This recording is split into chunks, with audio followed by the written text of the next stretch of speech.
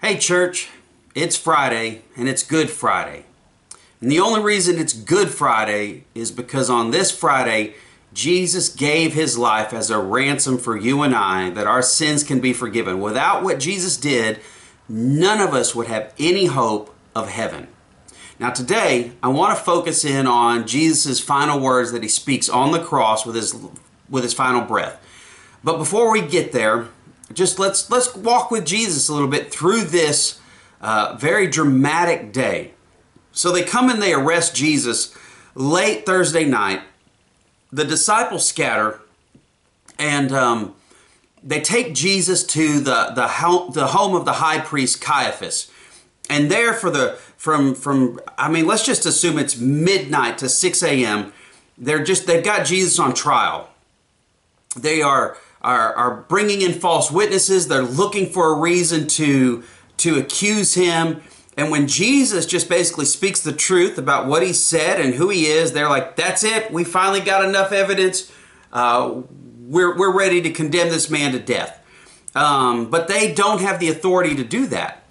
So about 6 a.m., they take Jesus, after they've been mocking him and beating him and abusing him, about 6 a.m. they take him to Pontius Pilate, who's the governor, and they present him to Pilate, and Pilate examines him, and he says, I can't find a reason, I can't find any guilt in this man. And Pilate doesn't want anything to do with this and all that they're trying to do. And so he keeps inquiring, he's learning of the situation. When he finds out that Jesus was from Galilee, he's like, wait, Galilee? That's Herod's territory, and Herod's in town. Send him to Herod. Let Herod deal with him. So they send Jesus over to Herod.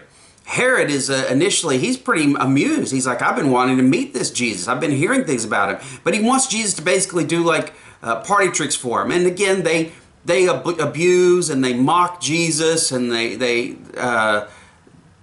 but basically Herod doesn't do anything with him. He sends him back to Pilate. Now Pilate here, the pressure is being put upon him by these high priests and these religious leaders, and they've got people stirred up. And finally Pilate, he's just like, well, I usually I release somebody on this day. I can release you Jesus, who I can't find any guilt in, or there's this guy named Barabbas who's, he's a murderer. Who do y'all want? And the high priest stir up the crowd to say, we want you to release Barabbas. He said, well, what do I do with your king, with the king of the Jews? They say, crucify, crucify. And there, probably at about 8 a.m., they sentence Jesus to death. So they take Jesus out. He's severely flogged. He's beaten. And probably about 9 a.m., they finally put those nails in his hands and feet, and they raise him up into the air, and there he hangs. Now I want to read this to you. This is Luke chapter 23, starting at verse 44. It was now about the 6th hour, and there was darkness over the whole land until the 9th hour, while the sun's light failed, and the curtain of the temple was torn in two. Then Jesus, calling out with a loud voice, said, Father, into your hands I commit my spirit. And having said this, he breathed his last. Now when the centurion saw what had taken place, he praised God, saying, certainly this man was innocent.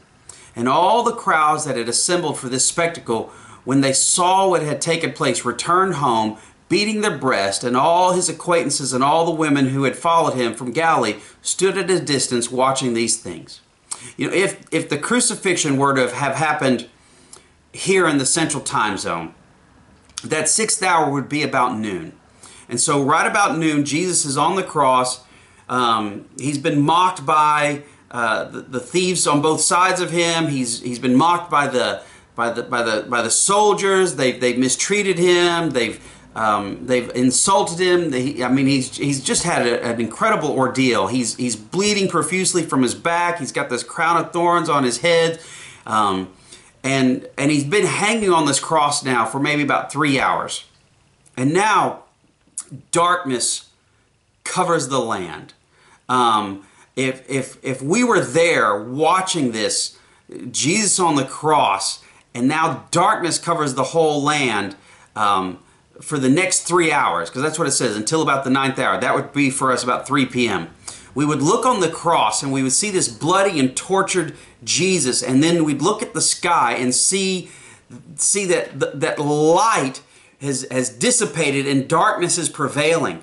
I mean, I would imagine that fear would start to set in, a sense of, oh my gosh, what have we done? That would come over us. I mean, imagine the dread that we might sense during these 3 hours.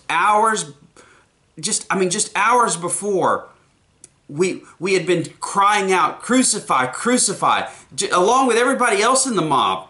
But now as darkness covers the land, I'm sure a holy fear would come over us. And I'm sure it came over them. I mean, a sense of God's judgment, a realization of God's wrath. But what does God do? I mean, after we, and I'm counting ourselves in this group, after we have scandalously crucified His Son, what does God do after we've rejected His love in the most gruesome and emphatic fashion? I mean, Scripture tells us that the curtain was torn in two. The curtain in the temple was torn in two. The Gospel of Mark tells us that it was torn from top to bottom. Mark 15:38. And the curtain of the temple was torn in two from top to bottom. If you don't already know, there was this massive curtain hanging in the temple, and this curtain separated the Holy of Holies from the rest of the temple where men dwelt. The Holy of Holies was the dwelling place of God's presence, and man was not permitted to enter in it. There was a separation between man and God. Early Jewish tradition stated that this temple veil, this curtain, was as thick as a man's hand. And it was tall, 60 feet tall. The implication is clear here. The tearing of this curtain, this veil, this was not something that man could do. Nor could man do anything in his own power to cancel the separation between himself and God. Because sin separates us from God. We can't do anything about that.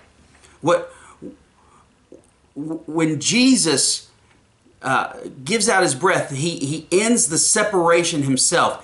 And then what Scripture tells us is that Jesus calls out in a loud voice. Look, like He's been hanging on the cross for 3 hours. This is not easy to do. Crucifixion is death by asphyxiation. Jesus calls out in a loud voice. He musters up the strength. Though He was weary and exhausted, He cries out in a loud voice. Not a whimper, not a whisper. He's got something to say, something to shout, and He calls out in a loud voice, Father, into your hands I commit my spirit. Father. I mean, can you hear the relationship? Can you hear the trust? Can you hear what's important to Jesus in this last moment? I mean, do you think He called out in a loud voice because He wasn't sure that God would not hear Him? I think He called out in a loud voice for our benefit. Perhaps when the world is at its darkness, when light seems to elude us, when we feel like we're at our end, we should remember, like Jesus, our Heavenly Father. We should cling to that relationship. When things get difficult, we tend to try to seize control of the situation. We scurry about, we worry, we try to work things out. We even doubt God's care to us. And none of that does any good for us. When darkness covered the land and Jesus comes to His end, He calls out, Father. Jesus taught earlier in His life, and it's recorded in the Sermon on the Mount in Matthew chapter 6. Jesus says, Therefore I tell you, do not be anxious about your life, what you will eat or what you will drink, nor about your body, what you will put on. Is not life more than food, and the body more than clothing? Look at the birds of the air. They neither sow nor reap nor gather into barns, and yet your heavenly Father feeds them. Are you not more valuable than they? And which of you, by being anxious, can add a single hour to his span of life? And why are you anxious about clothing? Consider the lilies of field, how they grow. They neither toil nor spin. Yet I tell you, even Solomon in all his glory was not arrayed like one of these. But if God so clothes the grass of the field, which today is alive and tomorrow is thrown into the oven, will He not much more clothe you, O you of little faith? Therefore, do not be anxious, saying, what shall we eat, or what shall we drink, or what shall we wear? For the Gentiles seek after these things, and your heavenly Father knows that you need them all. But seek first the kingdom of God and His righteousness, and all these things will be added to you. See, this then is how we pray. He says, Our Father who art in heaven, hallowed be thy name. He says, Father, into your hands I commit my spirit. I trust you. You have me, all of me.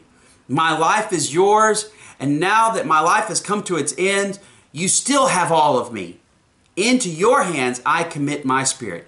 I mean, I marvel at the relationship expressed in these last words. I marvel at the trust. My life is yours. Those who gathered there that day, they marveled too. They were told of this centurion who saw this, and he praised God. Certainly this man was innocent. In the book of Mark, that same centurion, it's recorded as saying, this is Mark 15:39, and when the centurion who stood facing him saw that in this way he breathed his last, he said, truly this man was the Son of God. With his last breath, with the last bit of strength Jesus had on that cross, he points us to his Father, and he shows us to trust in him. When darkness is all around, we trust our Father. When our strength is all used up, we trust our Father. When hope seems to be absent, we trust our Father. When we don't understand what's going on, we can trust our Father. You know, like I had a conversation just recently about all this coronavirus stuff, and like really, like what is going on. It's too big for me to see the whole bit of it right now and get a grasp of it all. But in the midst of it, I know, because Jesus has shown me the way and I've experienced it, I trust the Father, and you can too. If you'll trust the Father, His love for you, and the giving of His Son Jesus, His death on the cross, and the resurrection we're going to celebrate here in a few days, you can be saved. And there's no darkness that could ever seize you, because when it's all said and done, you and I and all who believe in the name of the Lord Jesus will be saved, will have a place for us in heaven. And that's pretty good. Love you guys.